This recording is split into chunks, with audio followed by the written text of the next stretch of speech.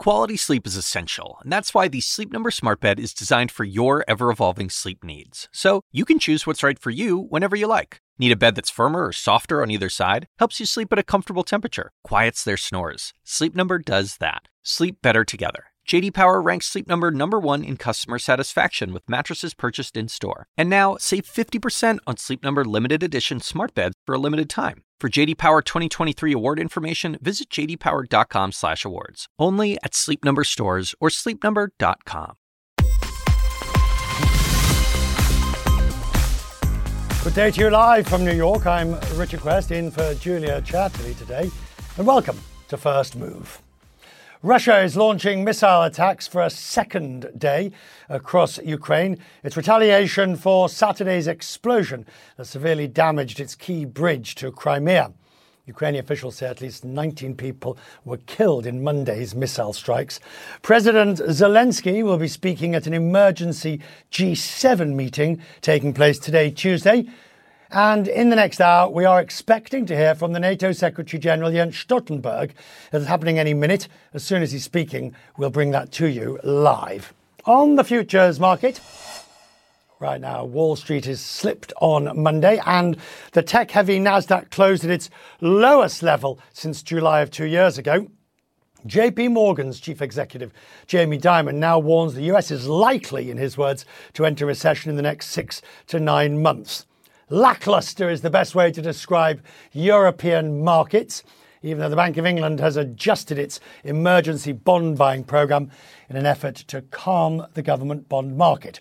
We expect to hear from the British Finance Minister Kwasi Kwarteng in about half an hour from now. And again, when that happens, we will bring that to you. We have a lot that we need to bring to your attention today. First, the air raid sirens across Ukraine. Russia has launched a new round of missile strikes, and at least one person has died today in the southern city of Zaporizhzhia. The energy facilities were struck in the western city of Lviv. It follows Monday's strikes, which killed nearly 20 people and wounded more than 100 in the capital Kyiv and other cities. To Jens Stoltenberg now, as I promised, at NATO. In light of the sabotage of the Nord Stream pipelines, and we will step up and sustain our support for Ukraine, so that we can continue, so they can continue to defend themselves and liberate territory from Russian occupation. Ukraine has the momentum and continues to make significant gains, while Russia is increasingly resorting to horrific and indiscriminate attacks on civilians and critical infrastructure. President Putin is failing in Ukraine. His attempted annexations, partial mobilization, and reckless nuclear rhetoric represents the most significant escalation since the start of the war. And they show that this war is not going as planned. NATO is not party to the conflict, but our support is playing a key role. Allies remain united in their support for Ukraine's sovereignty and self-defense. Ukraine's Defense Minister, Oleksiy Reznikov, will join us tomorrow, both for the US-led contact group for Ukraine and for a dinner with NATO ministers. Together, we will address Ukraine's urgent needs. I welcome the recent announcements by allies to provide more advanced air defense systems and other capabilities to Ukraine, and I look forward to further deliveries. Our message is clear. NATO stands with Ukraine for as long as it takes. President Putin started this war. He must end it by withdrawing his forces from Ukraine. And President Lukashenko should stop the complicity of Belarus in this illegal conflict. On Thursday, I will chair a regular meeting of the Nuclear Planning Group. The fundamental purpose of NATO's nuclear deterrent has always been to preserve peace, prevent coercion, and deter aggression. Next week, NATO will hold its long-planned deterrence exercise, Steadfast Noon. This is routine training which happens every year to keep our deterrence safe, secure, and effective. President Putin's veiled nuclear threats are dangerous and irresponsible. Russia knows that the nuclear war cannot be won and must never be fought. We are closely monitoring Russia's nuclear forces. We have not seen any changes in Russia's posture, but we remain vigilant. At the Madrid summit in June, NATO leaders decided a fundamental shift in our defense and deterrence to respond to the new security reality. We have doubled the number of NATO battle groups in the east of the alliance. They can be scaled up quickly to brigade size. We are also increasing the number of our high readiness forces. At this ministerial, we will take decisions to increase our stockpiles of munitions and equipment, to speed up the delivery of capabilities, and to use the NATO defense planning process to provide industry with the long-term demand they need to boost production. We will also address the protection of critical infrastructure. NATO has been working on this for many years, and following the sabotage of the Nord Stream pipelines, we have further enhanced our vigilance across all domains. We have doubled our presence in the Baltic and North Seas to over 30 ships, supported by maritime patrol aircraft and undersea capabilities. These efforts are closely coordinated by NATO's Maritime Command. Allies are also increasing security around key installations and stepping up intelligence and intelligence sharing. We will take further steps to strengthen our resilience and protect our critical infrastructure. Any deliberate attack against allies' critical infrastructure would be met with a united and determined response. Our final session will focus on NATO's missions and operations, from Kosovo to Iraq. We will be joined by EU High Representative Borrell, because NATO and the European Union face the same security challenges. We have a difficult winter ahead, so it's even more important that North America and Europe continue to stand united in support for Ukraine and in defense of our people. And with that, I'm ready to take your questions. We'll start at the very top with Deutsche Welle, NPR. Thank you. Mr. Secretary General, you said that you will be making decisions at this meeting about how to increase national stockpiles and keep your arsenals full while supplying more to Ukraine. But for example, with the air defense, the air-to-air missile system that Germany is sending, that was something that Germany was expecting to order for itself. Estonia has sent its entire shipment of javelins to Ukraine. So are you worried that while allies are supplying Ukraine with everything they can, they are leaving themselves unprotected at home? And what will be your deliverables out of this meeting that will change that in terms of manufacturing processes and streamlining this? Thank you.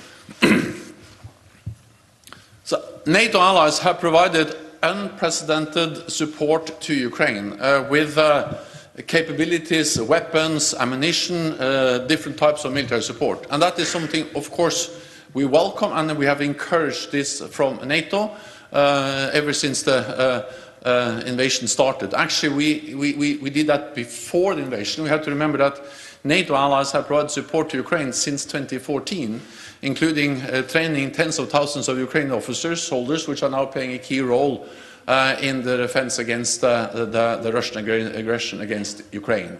But after the invasion, allies stepped up. And of course, very much of the support that NATO allies have provided, the javelins, the air defense systems, the ammunition they have provided to Ukraine, that has been taken from existing stocks. So by doing that, they have reduced their stocks. But that has been the right thing to do, because it is important for all of us that Ukraine wins the battle, the war against the invading Russian forces. Because if Putin wins, that is not only a big defeat for the Ukrainians, but it will be defeat and dangerous for all of us, because it will make the world more dangerous, and it will make us more vulnerable for further Russian aggression.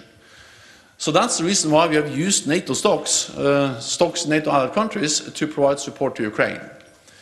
But of course, the longer this war drags on, the more important it is that we also then are able to replenish these stocks.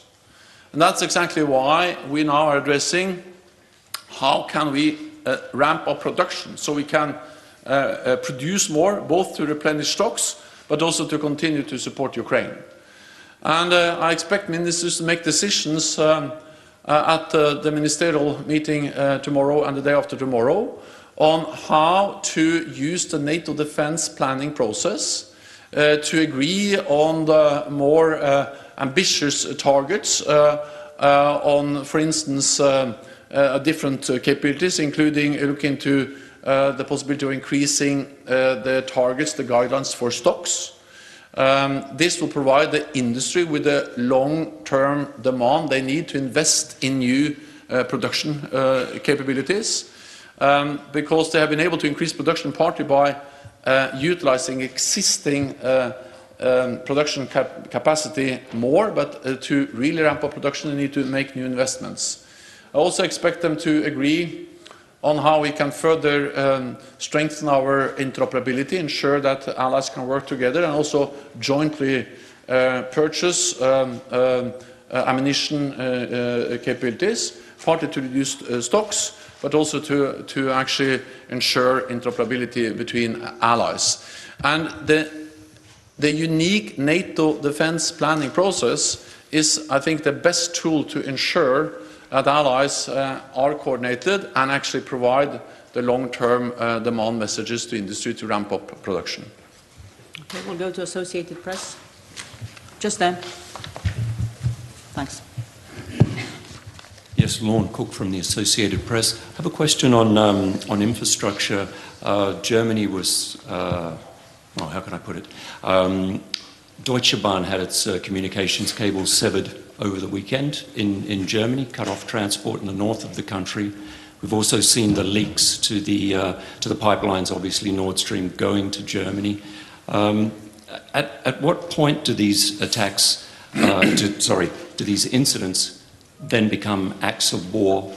And how does NATO respond to that as a collective alliance? You said the allies would respond, but how do you do that in this kind of instance? Thank you.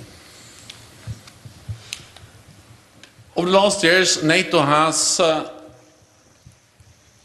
implemented the biggest transformation of collective defense since the end of the Cold War. And part of that is to take fully into account hybrid threats, cyber threats. And therefore also stated a few years ago that hybrid and cyber attacks can trigger Article 5, can constitute an armed attack against a NATO ally. And we have stepped up both our work on resilience, the protection of critical infrastructure. We are conducting more exercises both on hybrid threats and cyber threats, and we are exchanging best practices, and we've also agreed guidelines on the protection of the critical infrastructure. All of this is about protecting, for instance, undersea capabilities or undersea infrastructure, pipelines, cables, but also, of course, energy grids, energy production, transportation infrastructure. Of course, I cannot comment on those specific incidents because there are ongoing investigations, and I think we need to await the outcome of this investigation before we make any final judgment. But in general, I can say that, of course, we are closely monitoring every incident that may constitute a hybrid or cyber attack against the NATO allies. And we are Jens Stoltenberg there, the Secretary General of NATO, giving some latest ahead of leaders meeting to discuss the way forward. Salma's with me, Salma Abdelaziz. As I recap what he said, I think the key points, besides this bit about hybrid and cyber attacks can constitute an armed attack, but we know that has been the NATO position before. He says that the Allies will step up support to liberate, as Ukraine liberates territory. And Ukraine has the momentum, making significant gains, and Putin is failing in Ukraine. What struck out from you? I think there's a couple of things. I think the as long as it takes line is always very important and very significant. I think there's an understanding that President Putin, as you heard there, is not changing course. He's not backing down. He's going to continue this conflict. It is absolutely a matter of pride and dignity beyond, of course, the tactical goals he has to take Ukrainian sovereign territory. So that reiterating that we are there for as long as it takes. And that discussion of air defense systems in particular, Richard, after the day that Ukraine saw yesterday, a barrage, dozens of rockets, missiles, and drone attacks all across the country. Ukraine, of course, activating its air defense systems, but only able to take down over half of the projectiles. But still, that means that some of these missiles are landing in playgrounds in Kyiv, of course. So that reiterating that air defense systems are at the top of the list for them, that's very important as well, Richard. And it is worth noting, isn't it, Summer? He said that they're closely monitoring the Russian nuclear forces, but they see no evidence of any movement on that. Absolutely. And a reminder that there is going to be, of course, part of NATO's vision promise is nuclear deterrence. So a reminder that there is next week these deterrence exercises, a reminder that these are weekly and scheduled and regular. And yes, of course, that all important indication from intelligence officials that we've heard over and over again that while Moscow has threatened the use of nuclear weapons, there seems to be no signs that the Kremlin is actually preparing to do that. But when you look at what happened yesterday, when you look at a President Putin who is cornered, who is losing on the battleground, that's absolutely in the forefront of everybody's minds, that possibility of tactical nukes. Salma, thank you. Salma Abdelaziz. First Move continues. The International Monetary Fund, the IMF's meeting starts this week. The global recession is on the agenda. We have the latest from the World Economic Outlook. And the Spanish economy minister says they're well placed to deal with a downturn. She'll be with me as well in First Move.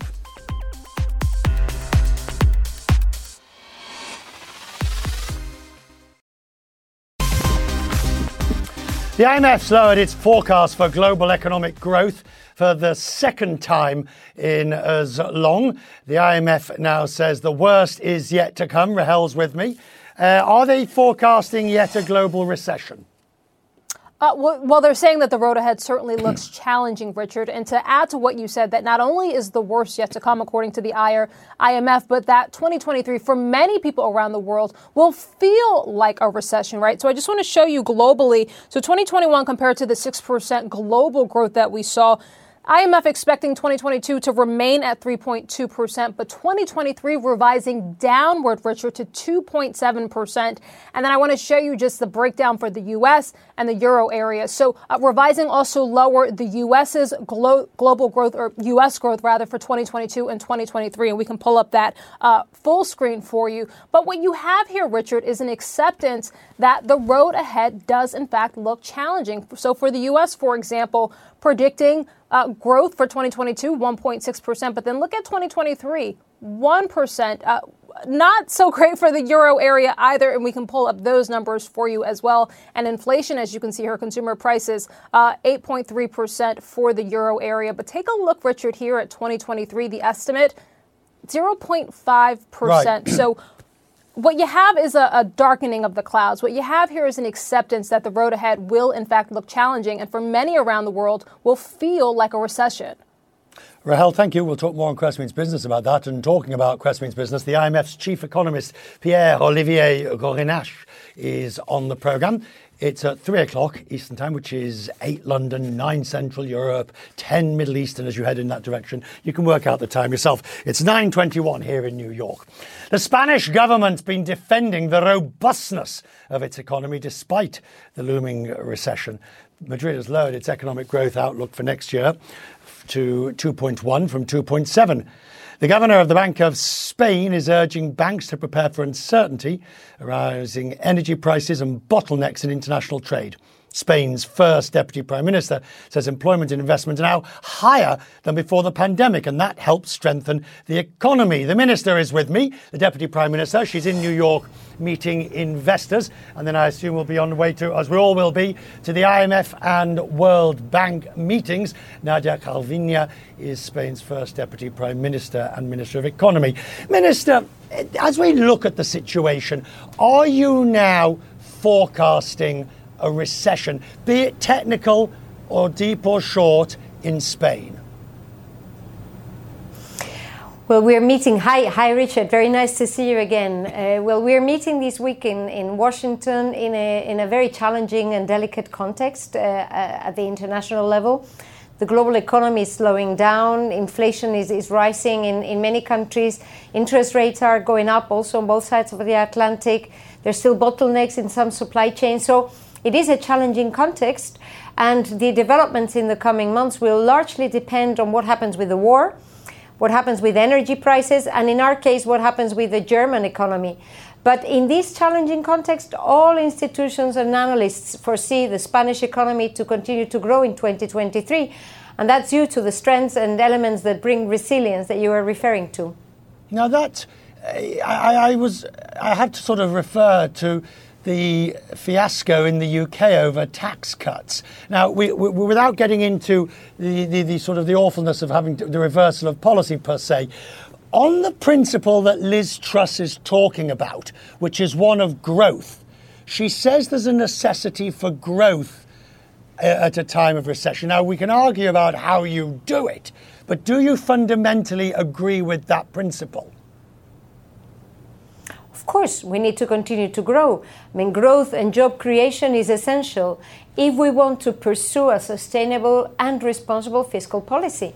That's what we're doing in Spain. So since we had such a strong recovery in 2021 with 5.5 GDP growth percent, and this year also with around 4.4% foreseen growth for the whole of 2022, what we're doing is profiting from this growth and job creation to continue to reduce our deficit and debt to GDP ratios. And we are on track to meet our targets. I think that governments right now need to be doubly or twice as prudent and responsible as in normal times, as in a context of uncertainty and volatility. Fiscal responsibility is of the essence. But isn't that the contradiction that we're in at the moment? The fiscal prudence that you talk about, but counterbalanced by a slowdown and a recession in some places that will require fiscal targeting of that. So which is it to be? Which is taking dominance and precedence at the moment? Keeping growth moving or fiscal prudence? Well, I would actually and respectfully disagree with the notion that reducing taxes on the rich is actually supporting growth. What we have seen through practical experience is that reducing taxes on the richest parts of our society or the largest corporations only makes some parts of our societies richer, but it makes inequalities grow and it doesn't support growth. So, our approach is one where we take measures which are fiscally responsible, but trying also to support the most vulnerable parts of our society and SMEs, which are most directly impacted by the increasing costs derived by growing energy prices. Spain, along with, I would say, one or two other countries which are expected to continue growing, but you are in danger of being tied to the train where policy has to be made to the largest members and they're the slowest. So, for instance, the ECB is going to continue to raise rates, and that's going to affect you in Spain because arguably, as you yourself said at the beginning, you have to keep an eye on the German economy. Well, absolutely. Right now, monetary policy is being driven by the top priority of fighting inflation. But the sources of inflation are different on both sides of the Atlantic. So in the US, it is a demand-driven inflation as well as the interest rate, as the cost of energy going up. In the case of Europe, it is really an imported inflation coming from the high energy prices plus the depreciation of the euro. That makes it imperative for the ECB to raise interest rates so that we do not continue with the depreciation of the euro. But they need to really get it right so that they do not endanger growth and job creation, which is essential not only for prosperity, also for fiscal responsibility, as we were saying just a moment ago. The three-card trick. Can you balance and get it right? The nirvana of the soft landing. Finally, you're in New York. Spain has always been an attractive place for investors. There's never been any shortage at one level of investors. What are they looking at now from you? What do investors tell you that, yeah, we like what you've done so far, we now want to see you do this? Well, that's a very good question. I think that there are many elements that make Spain particularly attractive right now. It's not only the talent, it's not only the strong growth that we are registering, it is also the dynamism of our climate transition, which makes it much more efficient and green, to establish an industry, for example, in Spain, that is attracting a lot of investors, not to speak about the digital infrastructures, which are also bringing lots of digital nomads and other R&D facilities to our country. So there are many elements that they're looking at right now, which make Spain particularly attractive. Not only, but also in the area of audiovisual production. I will be meeting some large producers here in New York precisely to see how to support their investments in Spain. We're always grateful to talk to you. I'm grateful for your time this morning, Minister. Hopefully I'll see you down in Washington at the IMF and World Bank too. Thank you for joining us. Thank you. See you later. As we continue from Spain to the UK, you heard what the Minister was talking about, basically disagreeing with the policies of the Truss administration. But anyway, the Chancellor's going to be before Parliament very shortly. He's going to explain and he'll answer questions. And you'll hear it here on First Move. It is First Move and you are most welcome. And the market has now been open barely a couple of minutes. Ooh. Well, I suppose it could have been worse. Bearing in mind what we saw yesterday, but it's the sort of choppiness that's getting everybody a bit antsy at the moment. And the market is contending with the IMF issuing a new warning about the global economy. The worst is yet to come. Throw in Jamie Dimon of JP Morgan Chase saying he sees a recession in the next 6 to 9 months. It's hardly revolutionary what he said, but it's confirming what others have believed. And shares of American Airlines are moving higher. The company says Q3 is expected to top guidance.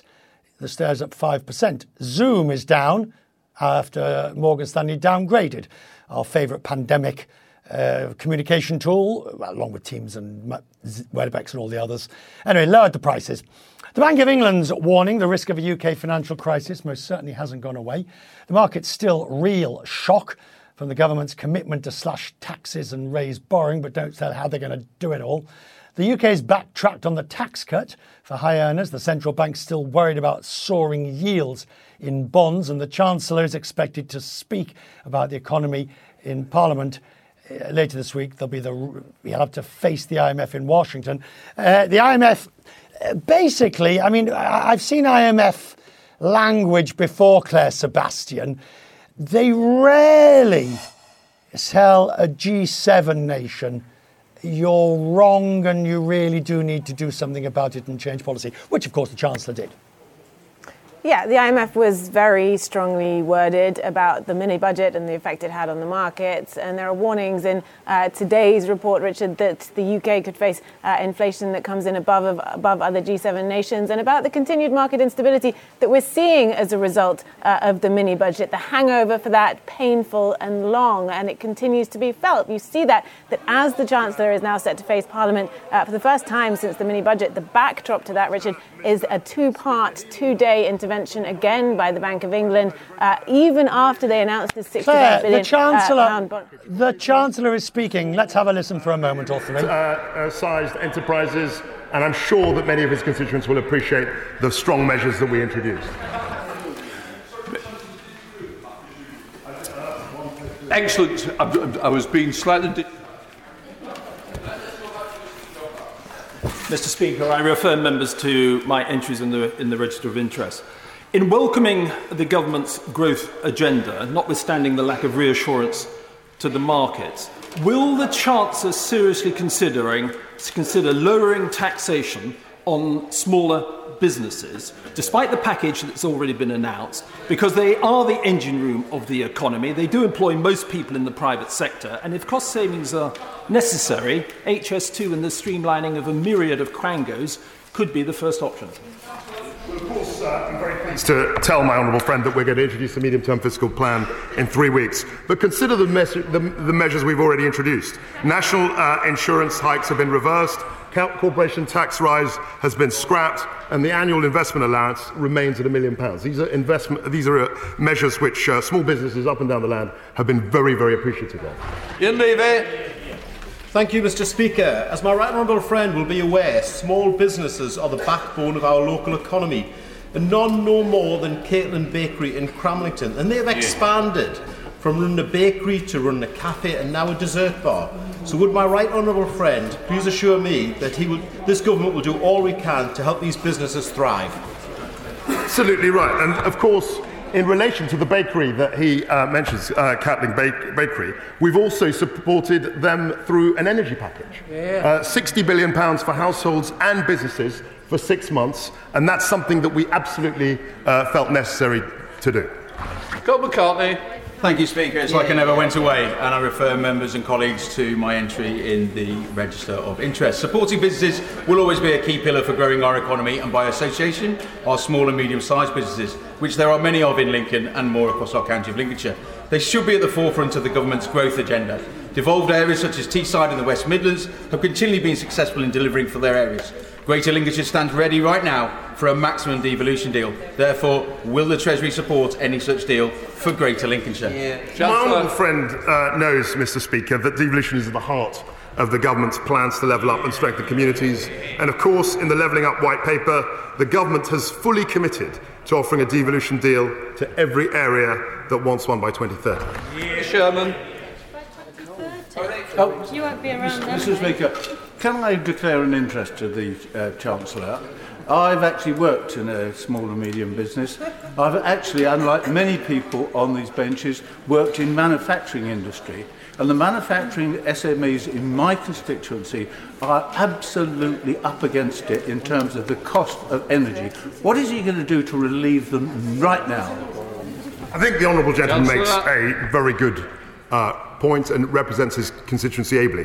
In respect of small businesses, Claire Sebastian we have introduced still with me. a Claire, package, an the energy Chancellor price guarantee. hasn't really yet been for grilled on the fiasco. They're doing small and medium businesses, but the reality is, I mean, the overhang from the Bank of England still remains, and the policy is still by no means certain.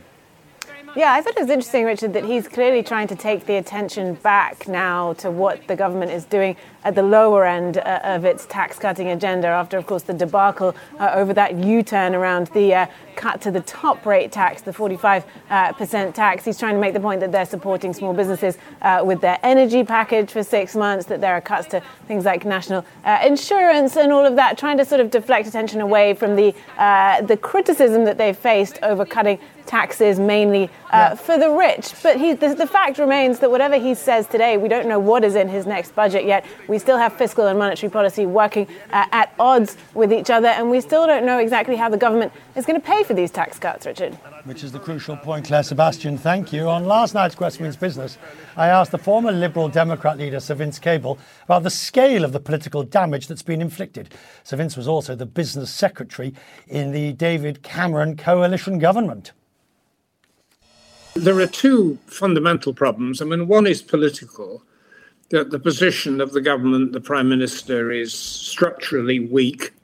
I mean, she was chosen by a minority of members of her own party, which is a microscopic fraction of the British public. She's supported by only a small minority of her own MPs. So her position is weak.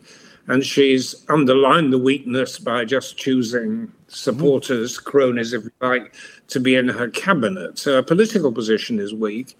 And then in addition, we've had this, fundamental misjudgment about the fiscal policy of borrowing for tax cuts, which few people, even sympathizers, believe will have the effect of stimulating growth.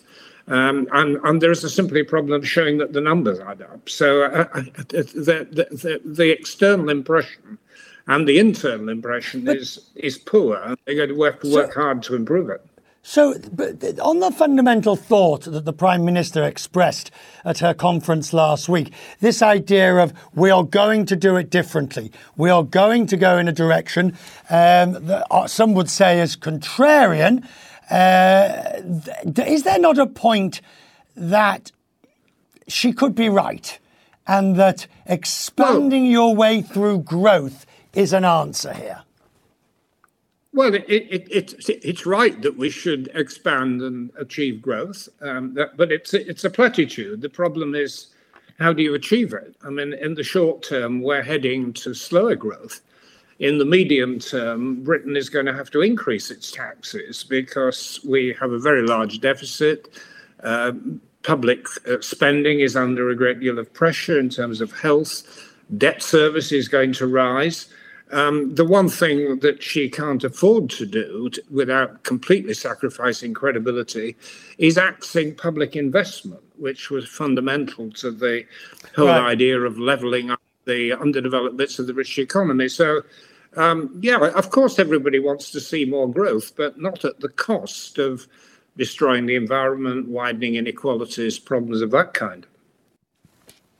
That is Sir Vince Cable. This is First Move.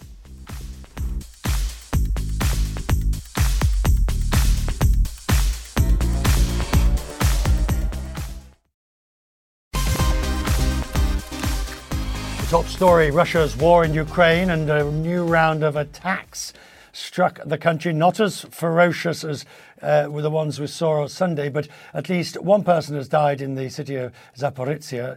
Energy facilities have been hit in the western city of Lviv. Today, the Russian Ministry of Defense has confirmed they are intentionally targeting these energy facilities, which is why it's appropriate this morning. We're talking to Alexander Rodniatsky, an advisor to the Ukrainian president, who joins me from Kyiv in Ukraine. Sir, we know where the rockets took place, where the rocket attacks happened, that there was severe damage to the electricity grid and there is still not electricity. It has not been fully repaired. What can you tell me about the situation today? Yes, that's right. So Russia is continuing to launch rockets throughout the whole country. They're not hitting as much Kiev today. They hit Kiev quite severely yesterday. Today, a lot of those rockets were actually shut down by our air defense. Kiev is better protected than some other cities. So Lviv, for example, suffered some devastating attacks to which you were referring, I think. They destroyed a lot of the electricity infrastructure, electricity stations. There's a power outage in Lviv and there's little reception, even mobile reception right now. They're doing the same in Dnipro. They're doing the same in Zaporizhzhia. So it's going on as we speak. And obviously it's the usual Russian terrorist tactics in this war. Right. But the problem for you is that it takes time to repair those facilities and they can be damaged again and again and again by Russian missiles. And the Ukrainian people will suffer severely as a result. Absolutely. And that's why our reconstruction and recovery efforts cannot really begin until we finally reach an end to this war. In other words, until we're victorious, fully victorious in the war effort. There's always going to be some uncertainty about the economic prospects, precisely because of what you described. How can you recover? How can you rebuild an economy when it's constantly being bombarded? So that's why we're left with second best options, that is to reform, strengthen our institutions, and make sure that we can still function decentralized, in a decentralized way. So that's what we're doing. But yes, obviously the security threats is the primary objective. We need to make sure that we can secure the sky. There's many countries that were hesitant so far to give us air defense systems, and hopefully it's clear to everyone that that really makes a difference, and we need all the possible air defense in the world. Do you think the G7, when President Zelensky addresses the G7 and asks for enhanced, sophisticated air defence capability. So, as you say, countries have been reluctant to do it. Are you prepared to guarantee that such missiles or such equipment wouldn't be used offensively against Russia per se, in Russian territory, but also do you think you'll get a better hearing? Well, air defense is just what it is. It's air defense, right? It's there to secure our skies. And if you looked at yesterday, Russia launched about 100 missiles, and about 50 of those were actually shot down. But that still means that the other 50 actually reached their targets. So it's very porous in terms of our defense. There's still a lot lacking from what we can do. And that's why we need this extra protection. So it's not an offensive weapon by any means. The other weapons that we're asking for, tanks, armored vehicles, other equipment, right, that of course can be used offensively. But listen, Ukraine has always been clear about what it wants. We want to liberate our territory. There's nothing else, no other objectives that we ever sought or had in mind. So there's no risk whatsoever to other countries and even Russia. Sure. Okay. But the NATO Secretary General this morning describing as Ukraine has the momentum, making significant gains, and Putin is failing. He also says that NATO and the other countries are not party to the war, but support playing a key role. There's a very fine line, isn't there, between not being a party and supporting a key role? In some sense there is, in some sense there isn't. I mean, look, Ukraine, if we just look at the facts, it's Ukraine, Ukrainian people, Ukrainian soldiers that are really doing the hard work. It's they're putting their life on the line and risking their blood. It's not the other countries. So in that sense, it's not really being part of the war effort. Of course, on the other hand, we're getting equipment, we're getting support, but so is Russia, by the way. Russia is using Iranian drones. Does that make Iran party to the war? Does that make it a participant of the war? Probably not. Russia is also using, some shipments that they're getting from North Korea, apparently, maybe even from China. So, these countries are not really risking being party to the war. So I think the same counts for NATO. I know that Ukraine hasn't admitted publicly or otherwise whether or not it was behind the Kerch Bridge explosion. But putting that to one side, that's not the question I'm asking. The question is, was it worth it? If you now look at the ferocity of the attack with the promise of more to come, was that explosion on that single bridge worth the cost to Ukraine? Yes, and I'll just repeat, we haven't confirmed that it was Ukraine behind it. We really don't know who was behind it. It's well possible that it's some Russian movement against the war effort. Russia's regime is starting to collapse. We're seeing the first signs, so that might well be what's behind it. Was it worth it? Look, I mean, from Ukraine's perspective, this is an illegal construction. And if there is a blatantly illegal construction anywhere in your country, there is a possibility of taking it down. And that's how we view it. It was, constructed without any permission by someone who invaded and annexed part of our territory. So one option to go about it is to take it down. I'm grateful you joined us today. Thank you, sir. I appreciate your time. First move. As we continue, Israel and Lebanon. Now, they're technically still at war, but they managed to reach this historic agreement over a disputed maritime border. Again, it's all about energy and how to share the spoils. In a moment. Israel and Lebanon say they've at last reached an agreement on where the sea border between the two territories lies. It's a US brokered deal. The two countries, Israel and Lebanon, are technically at war, but this agreement will pave the way for the energy industry to exploit the oil and deposits under the sea. Joining me, CNN's Hadas Gold. She's in Jerusalem. It's a bonanza for both. The question is, can they share it out? Well, Richard, according to this agreement, it seems as though in the statements we're hearing from leaders from both countries is everybody, unusually, seems to be pretty satisfied and happy with the terms of the agreement. It seems as though the potential for business from this gas-rich area, especially as we're seeing Europe at dire need of gas as a replacement for Russian gas and the pressure from the international community, is a pretty good motivator to come to some sort of agreement between these two countries as you noted, are technically still at war, technically still sworn enemies. I should note that of this agreement is actually each country individually with the United States, not with one another. So I want to pull up a map so we can understand what we're talking about what this dispute was about. This has been a long-running, years-long dispute. There's been lots of starts and stops to these negotiations. So you can see all those different lines are there different border claims from both Israel and Lebanon. But essentially what this deal, according to officials I've spoken to, the deal will demarcate the maritime border essentially along line 23 there. And so as you can see, even though it crosses into one of those gas fields, the Kana gas field, there has been an agreement where essentially the French company that will be exploiting that gas field for Lebanon will essentially buy out Israel's portion of that field. And then Israel will have complete control of the Karish field,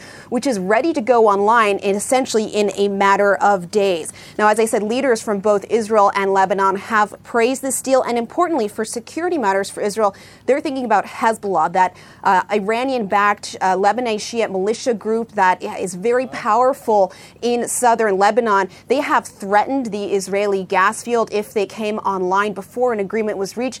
And as far as we understand, Hezbollah has said that they will abide by the agreement. Israeli officials feel this will keep the northern border calm. And importantly, there's a lot of money here. There are some estimates that this entire area, the amount of gas there could be worth something like $3 billion, Richard. Hadass Gold in Jerusalem. Many thanks for that. That's his first move for this morning. The markets are open. They're doing business. I will wrap up the day for you with Quest Means Business in a few hours from now. For the moment, Connect the World with Becky Anderson is next. This is CNN. When you work next level. And when you play next level. And when it's time to sleep, Sleep Number smart beds are designed to embrace your uniqueness, providing you with high-quality sleep every night. Sleep next level. J.D. Power ranks Sleep Number #1 in customer satisfaction with mattresses purchased in-store. And now, the Queen Sleep Number C4 smart bed is only $1,599. Save $300 for a limited time, only at Sleep Number stores or sleepnumber.com. Prices higher in Alaska and Hawaii.